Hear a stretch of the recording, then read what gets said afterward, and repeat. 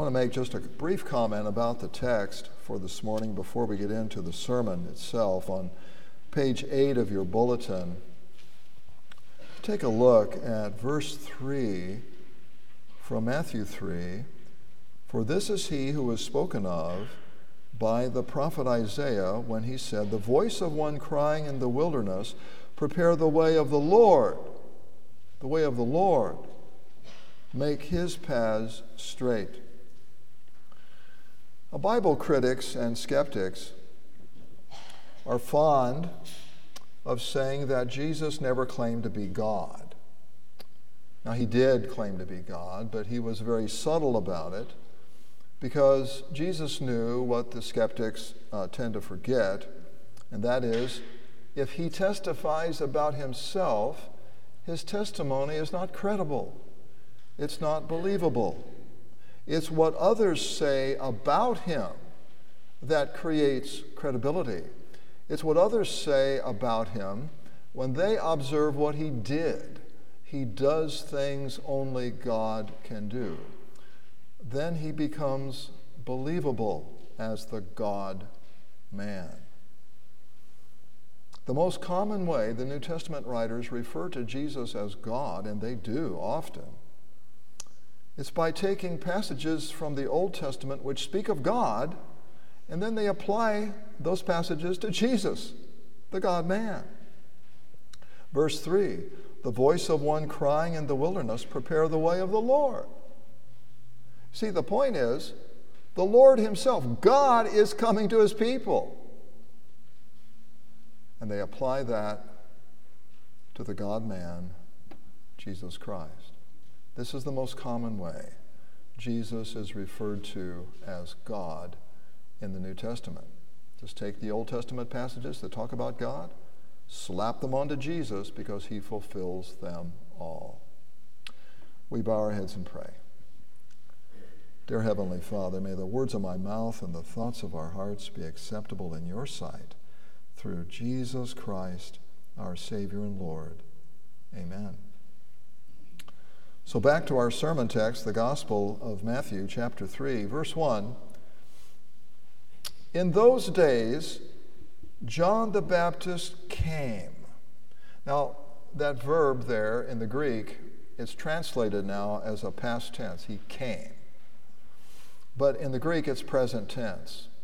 It's continual action, meaning in those days, John the Baptist comes. He's coming. Present tense. Okay. So the suggestion is that John's ministry is ongoing. It's not simply confined to the past, but his ministry continues even now. His preaching office continues to this day. Wherever this gospel is read, John continues to speak to us all. He comes preaching, notice this, in the wilderness of Judea. Now that's curious, because God normally sends his prophets to where the people are at. Now he sends John, the last prophet of the Old Testament, he sends John to where the people aren't. He sends John to preach in the wilderness. But look at the result. Verse 5 of your gospel reading. Then Jerusalem and all Judea and all the region about the Jordan were going out to him, and they were baptized by him in the river Jordan, confessing their sins. Now, many commentators will say, and I agree with them, it appears that God is calling his people back into the wilderness. And you remember, before they entered the promised land, when they left Egypt, they wandered for 40 years in the wilderness. That's where they became the people of God. And John appears to be calling them back to the beginning, back to the wilderness.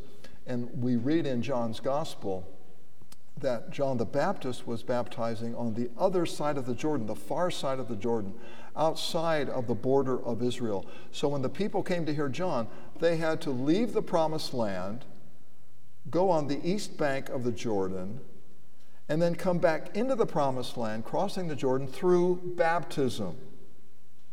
In other words, God is calling his people to a fresh start. In a sense, he's, to use a computer term, he's rebooting Israel. And then verse 2, repent, for the kingdom of heaven is at hand. Now, Roman numeral 1 in your sermon outline, repent means more than change your mind. In secular Greek, it means change your mind. Think differently, okay? Get your head on straight. But in the New Testament, it means change your entire life. Change your entire life. Convert. Reboot your life, in a sense. Your behavior, your priorities, your habits, your finances, your relationships, your longevity, every part of your life will be affected by the coming of Jesus. No part of your life will remain untouched when he enters. Now, I define repentance in the broad sense. In the broad sense, it means life change plus faith in Jesus. That's repentance in the broad sense. And faith in Jesus produces the life change that God desires in all of us. Verse 2, repent for, meaning because the kingdom of heaven is at hand. It's not repent so that the kingdom of heaven will come like it's up to you. It's repent because the kingdom has already arrived. Letter A, our repentance does not create his coming. His coming creates our repentance. His coming creates faith in our hearts and a new life within us, a change within us. And it is in that sense that we, quote, suffer. We suffer the coming of his kingdom because it comes to us whether we want it or not. God imposes himself upon you and upon me regardless of how we may feel about him. Now, the good news is we benefit eternally by his coming to us, but his kingdom, his coming, is beyond our control.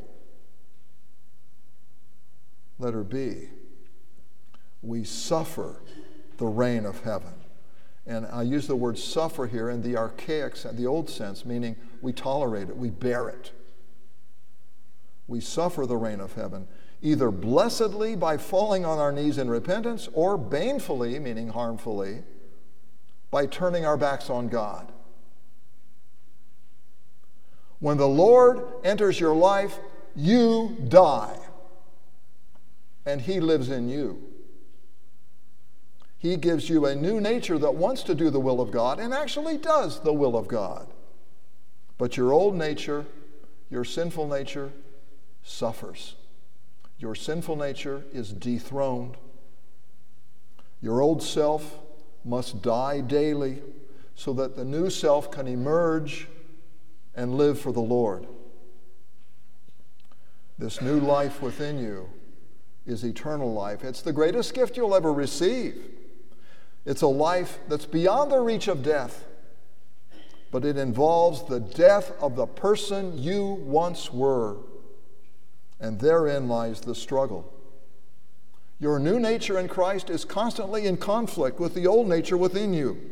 It's a battle, and that's what we must bear. That's what we must suffer. And until we die and go to heaven, that nature, that struggle is within us. That's what I mean when I say we suffer his coming. We suffer the saving presence of God in our lives. Roman numeral 2, prepare the way of the Lord to the cross. Now, look again at verse 3. The voice of one crying in the wilderness, prepare the way, that means the road, the path of the Lord. Make his paths straight. In other words, the Lord is on a road trip. And the road trip, the destination is the cross. He's going there to save us from ourselves, to save us from our sins. His coronation will be on the cross, and his crown is a crown of thorns. So when John says to prepare his way, John is saying to his countrymen, to his contemporaries, get out of his way. Don't be an obstacle in his path to the cross. Letter A, the devil puts obstacles in Christ's path. You remember the devil's temptations in Matthew chapter 4? The devil promises Jesus a kingdom without suffering, without dying. And whether the devil realizes it or not, he's tempting Jesus away from the cross. The devil and his temptations are obstacles in the path Jesus must follow.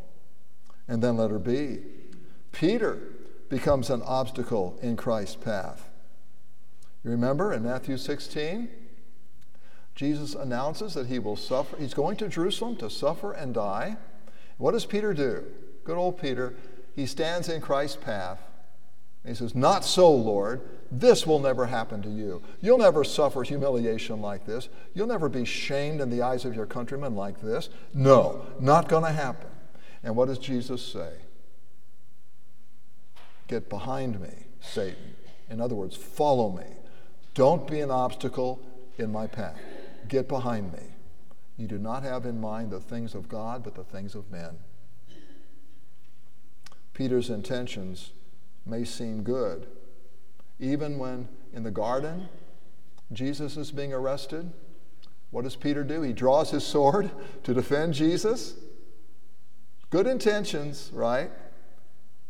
But he's serving the devil, not God. He's an obstacle in Christ's path to the cross.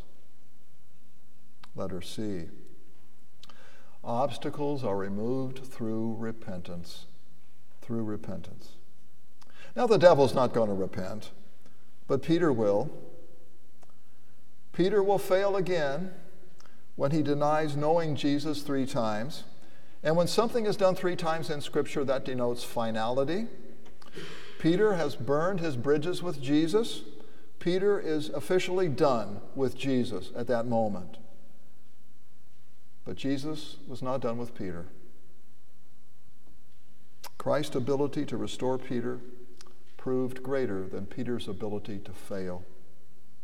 And that, my friends, is the glory of the gospel. And that's what Paul means when he writes in Romans, the kindness of God leads you to repentance. God gets our attention by threatening us with the law, by threatening us with punishment. He gets our attention. But it is his kindness towards sinners, made visible at the cross, that renews our faith in and love for him and our desire to follow. God's ability to restore a relationship is greater than our ability to destroy it. The memory of my own personal failures haunt me until I'm reminded again of the good news that Christ's ability to forgive me is far greater than my ability to offend him. And that's true for me, and that's true for you. So, John the Baptist calls upon his contemporaries to prepare the way of Christ to the cross. And they did that. Jesus has gone to the cross. He has suffered. He has died. And he is risen. But remember that Matthew writes of John's ministry in the present tense, not the past tense. That means John speaks to us, not to prepare the way of Jesus to the cross. That work is finished. But John preaches to us to prepare the way of Jesus to us, each one of us, personally and individually. Roman numeral 3, prepare the way of the Lord to you. Letter A, the remedy for sin is not denial, but confession. Verse 6 of our gospel reading, they were baptized by him in the river Jordan. Notice this, confessing their sins.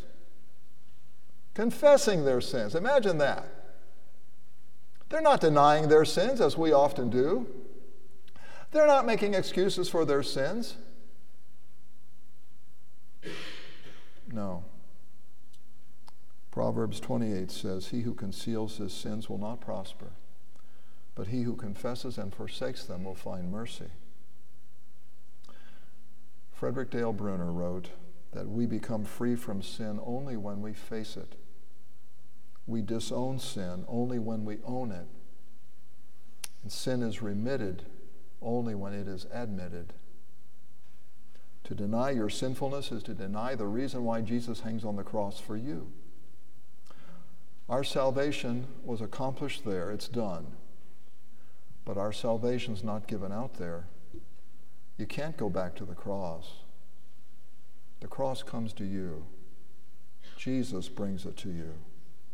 The forgiveness Jesus earned for you at the cross is delivered to you in 3 ways, according to Scripture: through the preaching of the gospel, through the administration of baptism, and through the administration of the Lord's Supper. This is how God's grace reaches you where you're at today in 2022. You can't go back to the cross.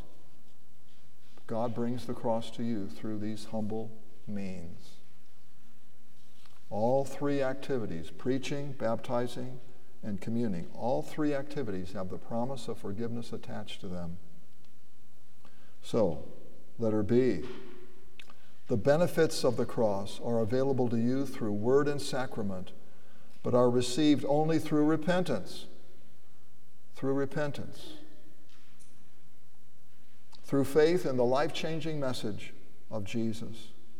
Now, the Pharisees and the Sadducees in our gospel lesson, they heard the preaching of John, but they didn't receive any forgiveness because they were not repentant. They refused to repent.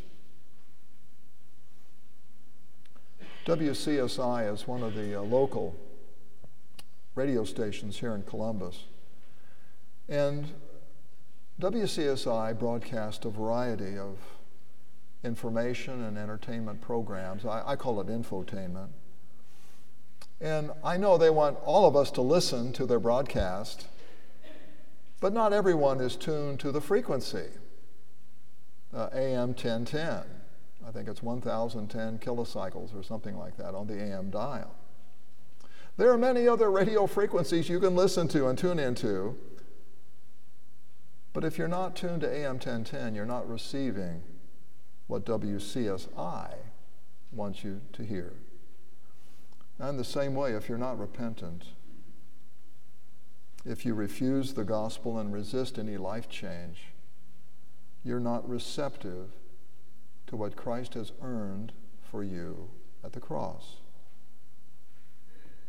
If you're not repentant, you're not in a receiving mode with respect to the forgiveness Jesus desires you to claim.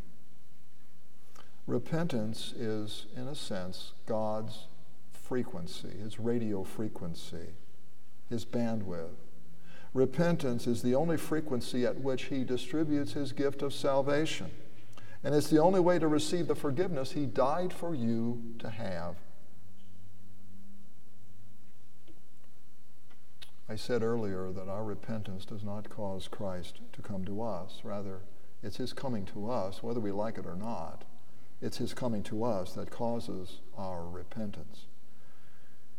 He comes to you every Lord's Day in word and sacrament, in teaching and in table. Every Lord's Day, Jesus is present, according to his promise, to apply the benefits of the cross to you personally. Their salvation is earned, but it's not given out there. It's given out through word and sacrament. The same body and blood that was given and shed for you is present in this humble meal. And here Jesus applies the benefits of his cross personally to the believer. That's his promise. Are you receptive? Are you tuned to repentance? Where are you every Lord's Day? In Jesus' name, amen. The peace of God, which passes all understanding, guard your hearts and minds through Christ Jesus. Amen.